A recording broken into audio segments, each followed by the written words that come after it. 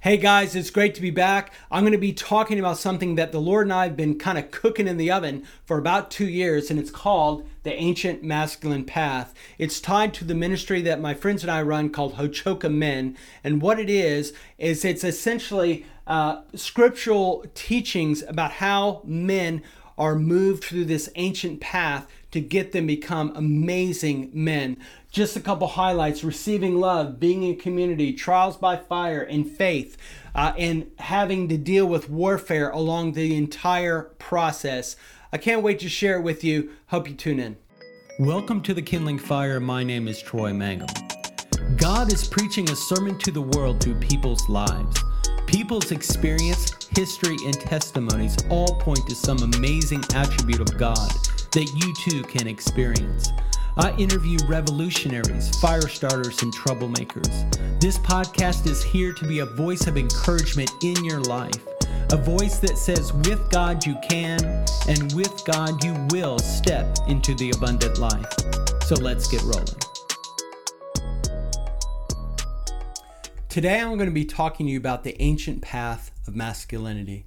It's something that I've been working on with the Lord in prayer, with my Bible, really meditating on the ancient paths of masculinity. Lord, what do you teach in Scripture about how you mature a man and the journey and the path that you take them on to make them into an amazing man? Now, you may be exposed to some other ideas. I know that John Eldredge had some great stuff about how to mature as a man. And then you've got the hero's journey, and you've got all these different sort of models.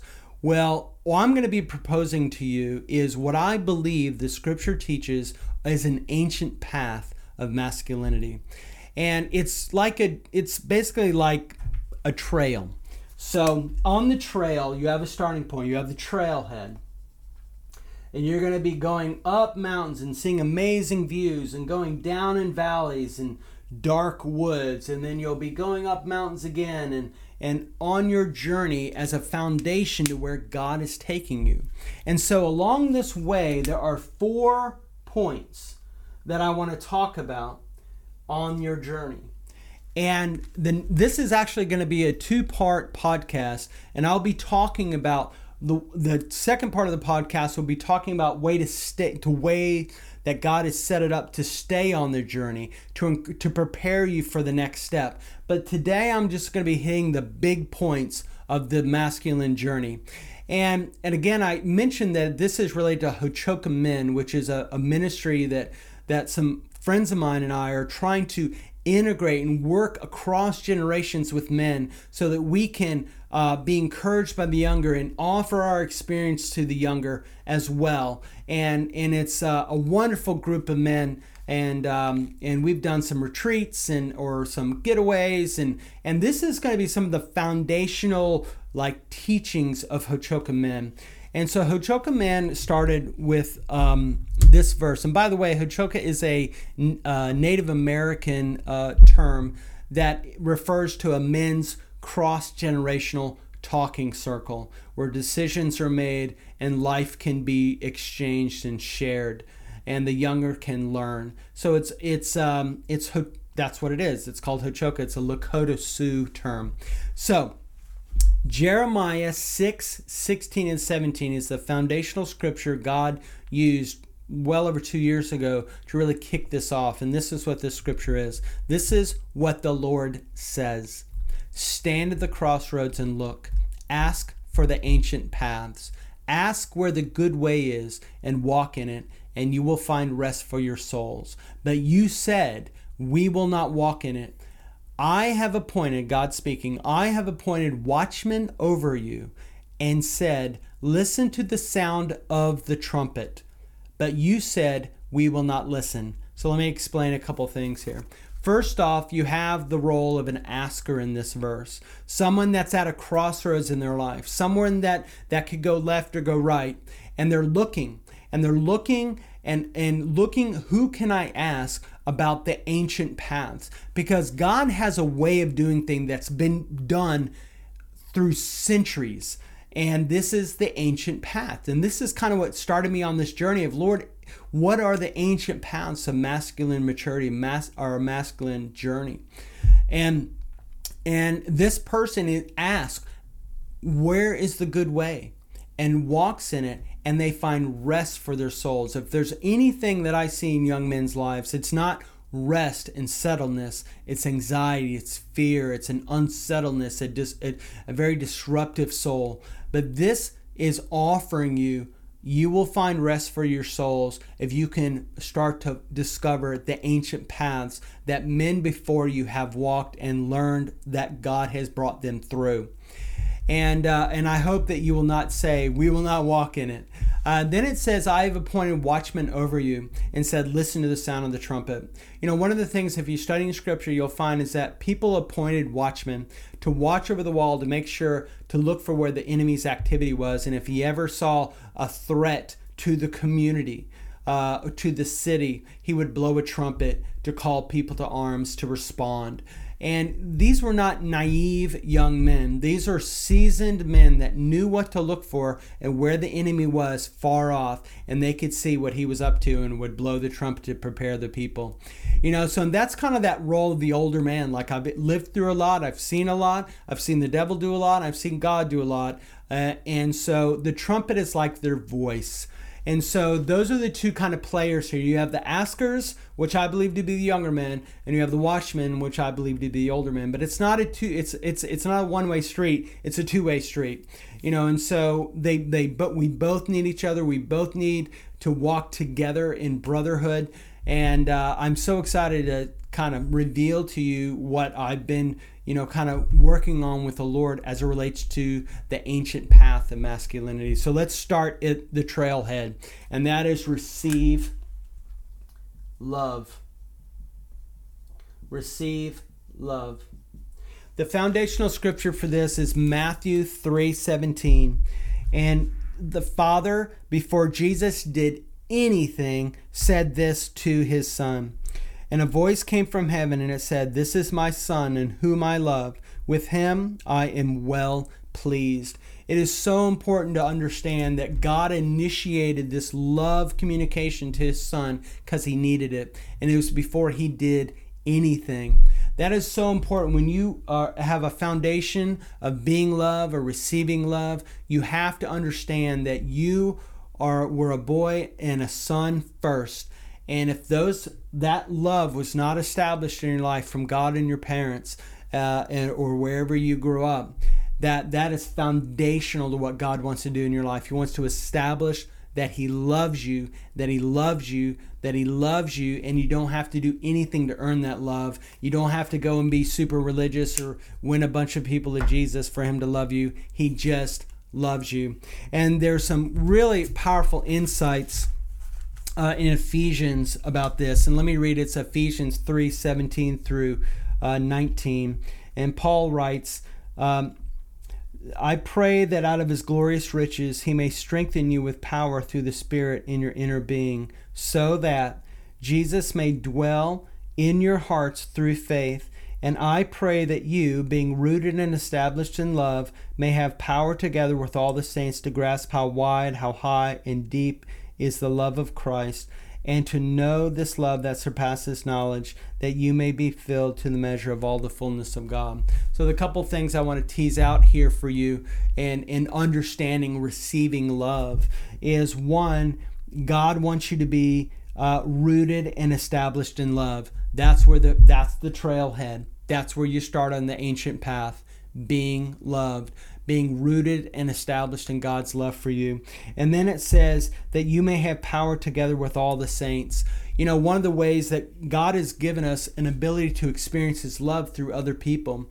And when we start walking in relationship with other men and in community, we will start to experience the love of God through them as well as directly from God. It makes it tangible, it makes it visceral, it makes it something you can touch, and reminds us and it highlights to us God truly does love us. And what's the result of this, of all this love being established in your life? That at the very end it says that you may be filled to the measure of all the fullness of God. Being filled with God is love, it says. And when you are filled to all the fullness of the measure of God, what are you filled with? Love. I am loved. God loves me. It has nothing to do with what I do, where I came from, my credentials, whatever. God just loves me. A great example of this is David's life. When he was young, his father and his brothers didn't even consider him worthy to be brought before Samuel when he said, "The Lord has sent me here to see one of your sons will become king." They didn't even call him in from the field. And then when he went through all of his strong, good-looking, bigger, older brothers, and his father was stumped, like, I don't know who else to call. Samuel says, "Don't you have another son at all?" And he was like, "Oh yeah, David." And then when Samuel saw him, the Lord said, "Here is a man after my own heart. Anoint him to be king." So God reached out to David in love, unbeknownst to him, and he didn't do anything for this. He just loved God, and God responded. And even though his brothers and fathers rejected him, God picked him, and he started by receiving love. For me, in my own journey with God, I kind of grew up in an environment that was very quid pro quo. So it's sort of like, you do this for me, I'll do this for you. I do this for you, you do this for me. And so when I got saved, I incorporated that in my faith, and I got very busy. But a lot of it was because I thought, well, God gave me salvation and forgiveness and mercy. I need to do all these things to be him to be okay with me. And it was an unhealthy performance kind of faith. And it wasn't until at my darkest moment, I'd been demoted at my job. I was separated from my wife. I was estranged from my children. I was estranged from my church community, and I had nothing to give God left. And he poured out his love on me, and it finally made sense to me that he loved me, and I didn't have to do anything to earn that love. For the very first time, I could do nothing, and that's when I first fully received the love of God. And so, if you're an unloved son out there, he wants you to be settled in your soul. God loves you. He picked you. He chose you. He is a good dad, and he is not some kind of quid pro quo, you do this and I'll do this kind of God. He just loves you. And the fact that he reached out to Jesus and said he loved him before he did anything should prove that even Jesus needed that affirmation. So that's where we start on the journey, the ancient path of masculinity. Next stop is being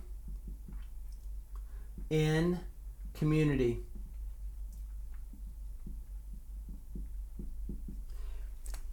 This following God, the ancient masculine path, is a team sport. It is a team sport. It is not an individual path. According to a 2019 survey by YouGov in the United Kingdom, almost 1 in 5 men, that's 18%, admitted to having no close friends. And 1 in 3, 33% of men said they didn't count on anyone as a best friend. And we don't need a survey to let us know that men are lonely and that men are isolated. And even post-COVID, that was before COVID, it's probably even worse. So the idea that I have no close friends and I can't rely on anybody as my best friend is a massive problem in masculinity. The ancient path of masculinity is God wants you to be in brotherhood. God wants you to be in community. So let's talk about a couple things here. So in Hebrews 10:25, God knew that men would pull away. And this is what he said in Hebrews 10:25 about that. He said, "Let us not give up meeting together, as some are in the habit of doing, but let us encourage one another, all the more as you see the day approaching." There's 1,000 reasons not to get together. There's 1,000 reasons to give up meeting together. Oh, they're all fake. Oh, they don't care about me. Oh, they're all hypocrites. Satan will fill your head with so much distrust and animosity towards your brothers in the faith, and you will pull away, as some are in the habit of doing. It's very common to desire to pull away. I'm telling you, if you're wanting to walk the ancient path of masculinity, don't pull away, as some are in the habit of doing, but persevere. and so that you will be encouraged and you can encourage others. Think about Jesus. Jesus had 12 brothers that he called brothers, and within those 12, he had 3 close friends that he pulled even closer than the 12. I'm telling you, Jesus wants you to walk in friendship and mentoring relationships. Think about Paul. Paul was an extremely individualistic, traveled, educated, he was just a rock star of his time. And a lot of times men like that, they kind of run in silos, like they're just going to run individualistically. They're not going to really have really close friends. They're going to have acquaintances and, if you can do something for me and all that crap. Paul would have been one of these guys, but he traveled in teams. He made faith a community sport. If you read his letters, he was so integrated with community, and he wasn't this individualistic guy that he could have been. There's a great verse in Ecclesiastes about this, and it's Ecclesiastes 4:9. And let me see if I can get there quickly. Ecclesiastes 4:9. It says, 2 are better than one because they have a good return for their work. If one falls down, his friend can help him up. But pity the man who falls and no one is there to help him up. God is wanting you to have 2 or 3. It's better than one. I don't care where else you hear that it's better to run alone. The Bible says it is better to run a community. Another powerful truth is, we're talking about Paul. Paul, the very last thing that Paul could say, the very last letter in the Bible that Paul wrote was 2 Timothy. And when you read it, it's so tender and so sweet because, he could have written to a church. He could have written to a community. He could have written to the disciples. But who did he choose to write to before his last breath was taken? It was to a young man that he walked in relationship with. He wrote to his friend. He wrote to a person. In 2 Timothy 1:2, he says, to Timothy, my dear son. And then it goes down to verse 3. I thank God whom I serve, as my forefathers did, with a clear conscience. As night and day I constantly remember you in my prayers, recalling your tears. So he had that intimate relationship. He'd even cried together.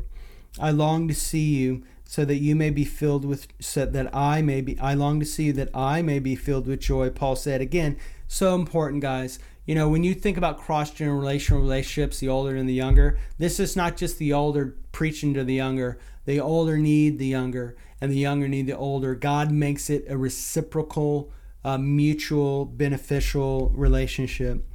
Verse 5, I am been reminded of your sincere faith, which first lived in your grandmother Lois and in your mother Eunice, and I am persuaded now lives in you also. It's just so beautiful that Paul's last letter was written to a young man and not to some generic community. Joshua and Caleb, I'll say this is another sort of multi-generational example of friendship and mentorship. When they came back and everybody was afraid about going into the land and really fulfilling the promises of God, Caleb spoke up first and said, by faith, I think we can do it. And then Joshua quickly joined him and said, I believe just like Caleb, I believe we can do it. And they stood together in faith against unbelief that was pervasive in the whole community. And their faith and their resolve grew stronger as they stood together. And that's going to be your experience when you walk in community.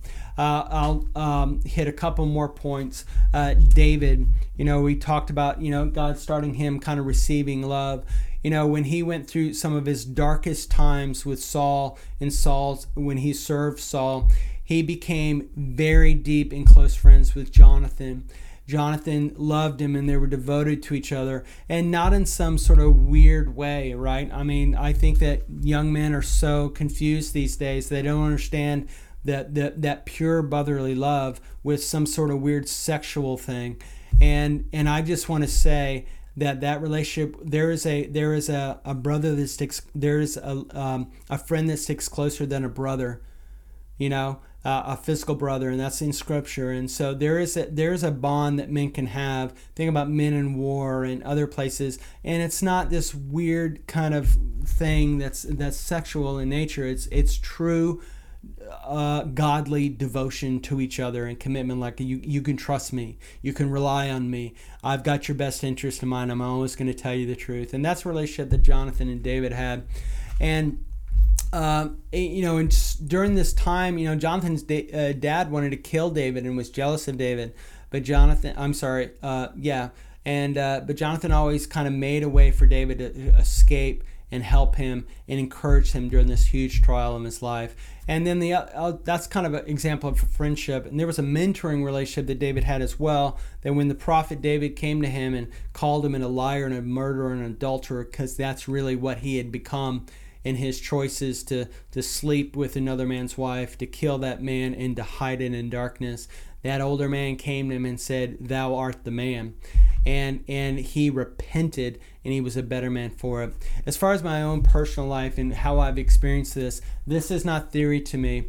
I've talked about the Band of Brothers. If you haven't heard that podcast, Band of Brothers Part 1 and Part 2, you will meet some men that I ran with for over 3 years, and we went very, very deep. And the key thing about community is not pursuing each other's sin, but asking God to reveal the glory of that man, the calling of that man, the unique fingerprint of God on that man, and then you champion that. And then sin is only a hindrance to that greatness.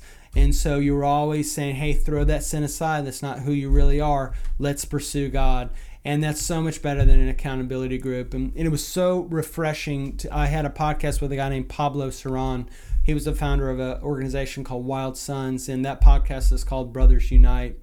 And he had the same experience that I had. And I'm telling you, you will accelerate your faith and your growth in masculinity by being in community. And I really want to emphasize the being part. Be known, be open, be honest.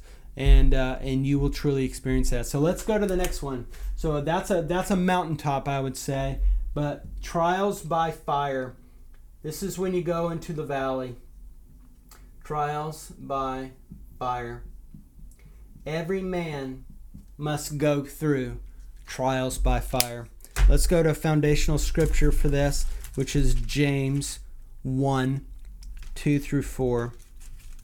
James 1, 2 through 4.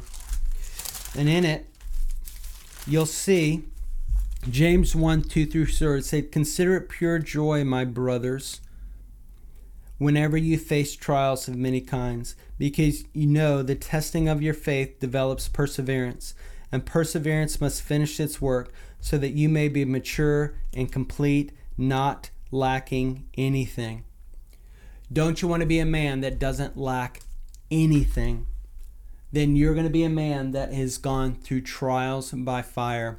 One of the things that was so powerful that a good friend of mine named Michael Thompson, who runs Zoe Ministries, shared with me years ago, was that trials are training. Difficult circumstances are training. If you are really, truly loved by God, which you are, then trials are not some bad luck, God hates me, He's punishing me stuff.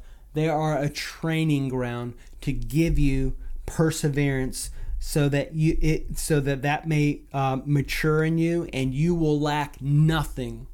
I'm telling you, man, that if you will walk through trials with God, you will become an incredible man. And this is an ancient path of masculinity. You will not avoid it. You will not skirt around it. Trials by fire is a critical part of the journey.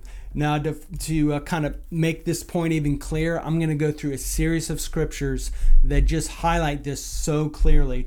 Let's just start with Psalm 66:10. "For you, O God, have tested us. You have tried us as silver is tried." Psalm 66:12. "You let men ride over our heads. We went through fire and through water, yet you brought us out into a place of abundance." You brought us out to a place of abundance. Proverbs 17:3. "The crucible for silver and the furnace for gold, but the Lord tests the heart." I think this is this training ground of trials is where you become not the shadow of a man, not a fake of a man, not of an appearance of a man, but a true, godly, solid, integrated man. 100%. No games, no charades, no faking it, none of that. You're the real deal because you've gone through the trials that God has put you through. Let's keep going. 1 Peter 1, 6-7. So be truly glad. There is wonderful joy ahead. Even though you have endured many trials for a little while, these trials will show that your faith is genuine. It has been tested by fire It has been tested as fire tests and purifies gold, though your faith is far more precious than mere gold. So when your faith remains strong through many trials, it will bring much praise and glory and honor on the day when Jesus Christ is revealed to the whole world. Keep on going. Blessed is the man who perseveres under trial, of James 1:12. Blessed is the man who perseveres under trial, because having stood the test, that person will receive the crown of life that the Lord has promised to those who love him. Let's just keep going. 1 Peter 4:12 and 13. Beloved, do not be surprised at the fiery trial when it comes upon you to test you, as though something strange was happening to you. Again, guys, this is a part of the journey. The ancient path of masculinity, this is a major milestone in that journey. So don't be surprised that something strange has happened to you, but rejoice in so as you share in Christ's sufferings, so that you may rejoice and be glad when his glory is revealed. And I will do one more, 1 Peter 4:14 and 16. If you are insulted because of the name of Christ, you are blessed, for the Spirit of glory and of God rest on you. If you suffer as a Christian, do not be ashamed, but praise God that you bear that name. I mean, it's just, even like, Paul, when he was encouraging Tim, he said, endure hardship like a good soldier. Keep your eyes on God in the midst of trial. And so back to David again, he has so many examples of this, but the primary one is when he was called to be a king, he ran for his life for 7 years of his life, even though he had a call from God to be king.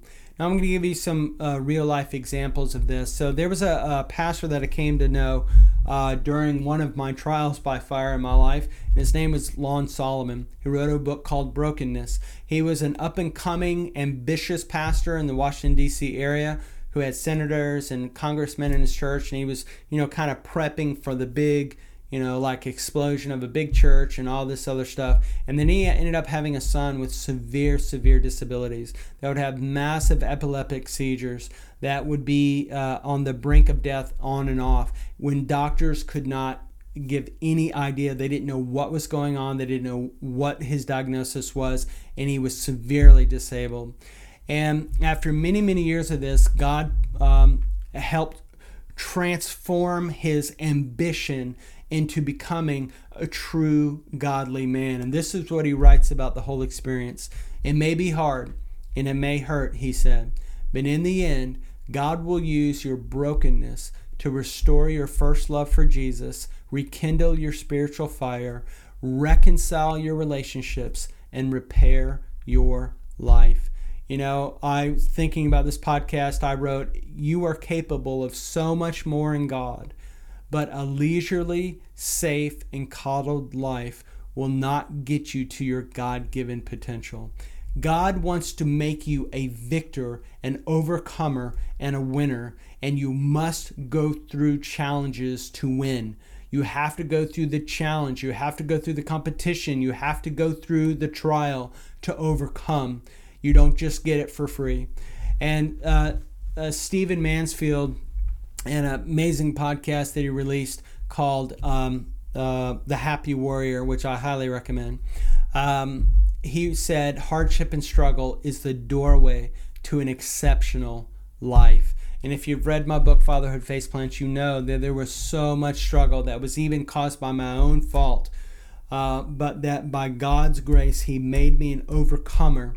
and I was able to reconcile with my wife. I was able to be reconciled to my kids. My family was to be able to be restored by the power of God.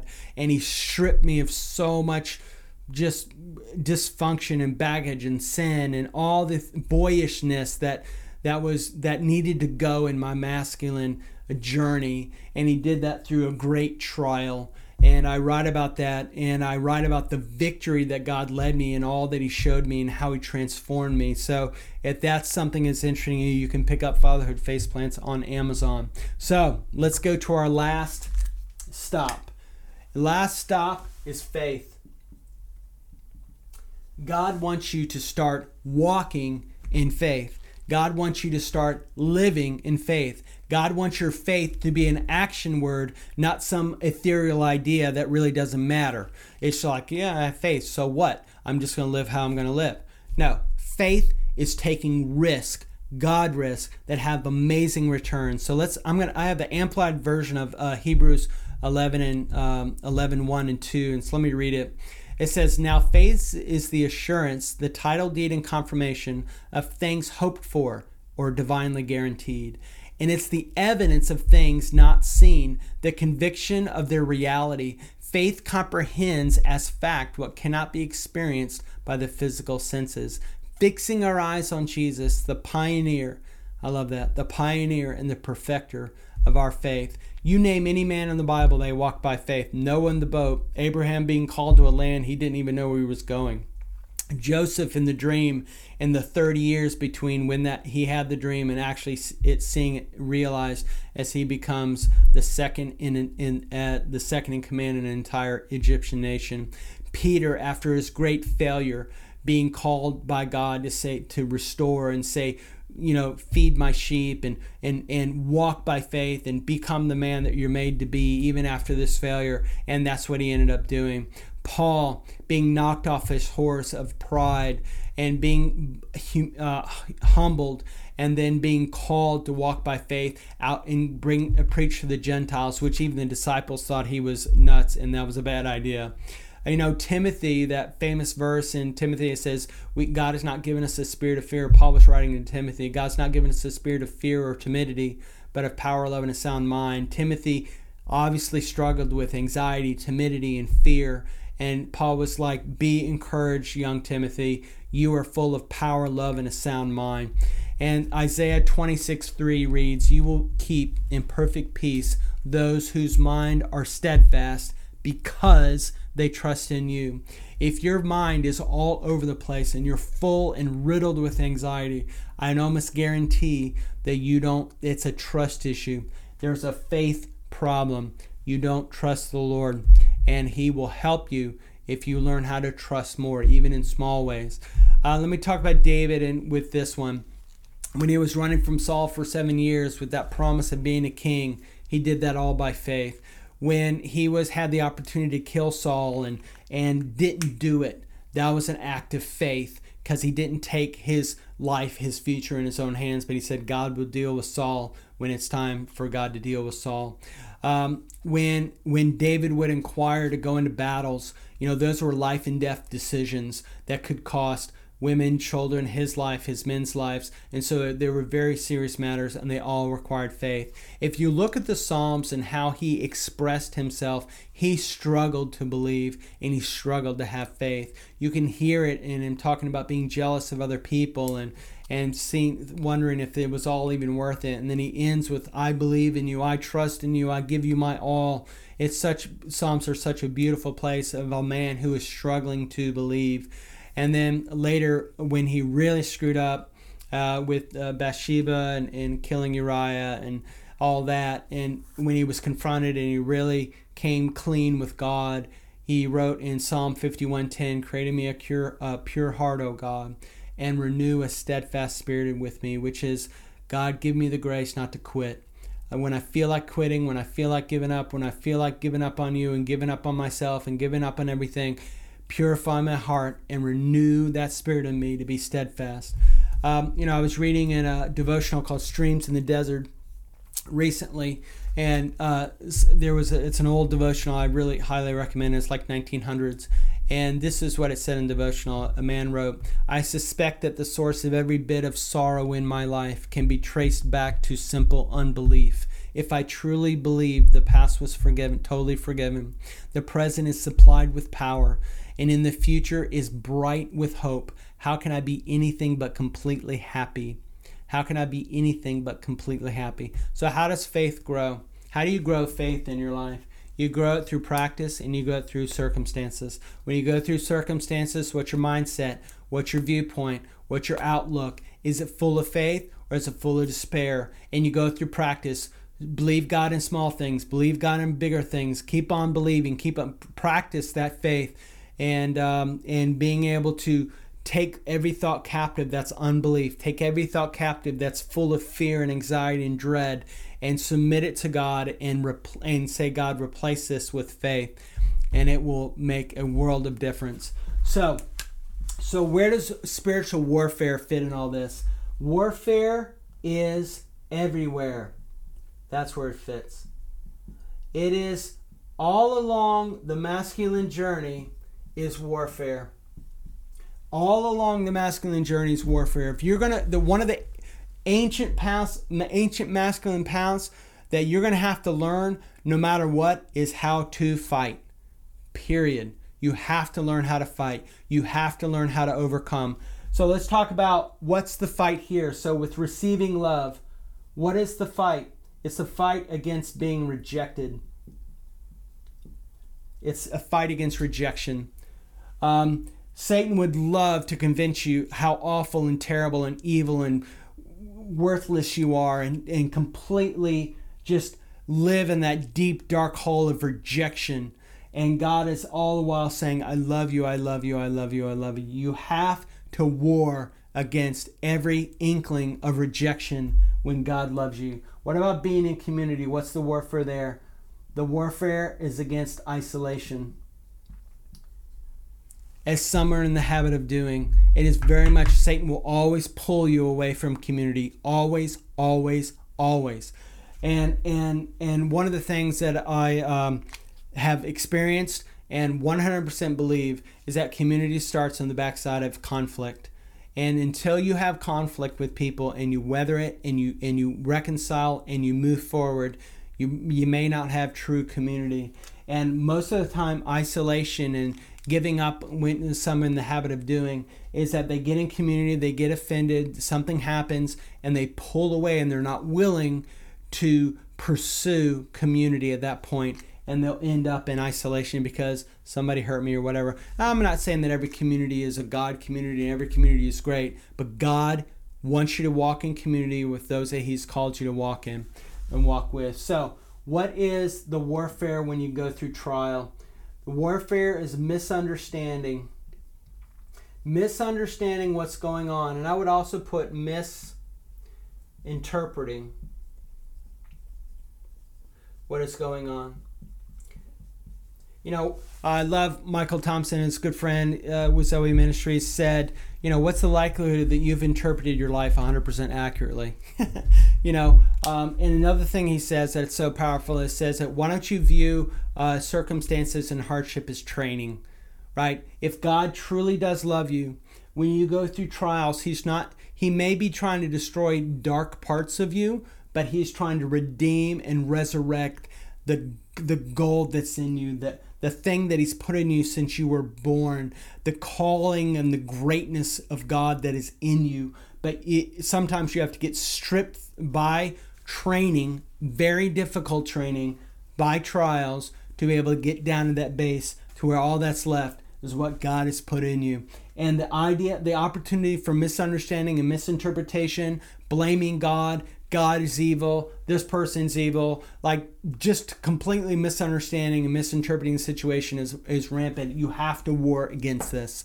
Scripture really helps to really bring clarity in when you're going through trials. And I went through all those scriptures. So trials is God's way.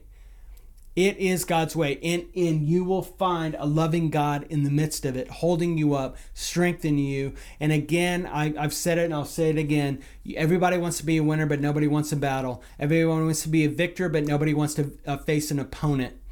You know what? This is when you face the opponent. This is when you go into battle and you come out a victor. You come out an overcomer. Like Jesus said, you are more than a conqueror through Christ who gives you strength. Paul said it, but Jesus said it through Paul. I'm telling you, this is such a critical point. So what about faith? What do you have to war against? You have to war against fear. All the what ifs. What if this? What if that? What if this? What if that? I'm telling you, faith is not, it's like you have to experience it, and then you know God is faithful. This whole idea that, it's going to be awful, or here's my imagination imagines all these things. I'm just going to let fear run rampant, and that will be my deciding factor whether I take the risk or I walk by faith or I really do the deal. So let me just tell you a couple ways God will help you.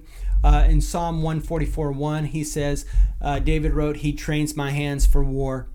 Psalm 18:34 says, "He trains my hands for battle." And then the famous one in Ephesians 6:12, "Our struggle is not against flesh and blood, but against rulers and against authorities, against powers of this dark world," who wants to say you're rejected, who wants to lead you into isolation, which misinterpret everything in your life to some awful end, and wants you to live in fear. Right? It's against the power of these dark worlds that wants you to do that, and against spiritual forces of evil in the heavenly realms. That is your struggle. Warfare will be all around the ancient masculine path. But the major things that you need to again hit is receiving love, being in community. You will go through trials by fire and you will survive. I'm one to attest, and many older men can attest. God was faithful and got us through, even when we think it was impossible. And he wants you to really start living by faith. Now, there are 4 more elements of the masculine journey, but they're kind of interwoven in here.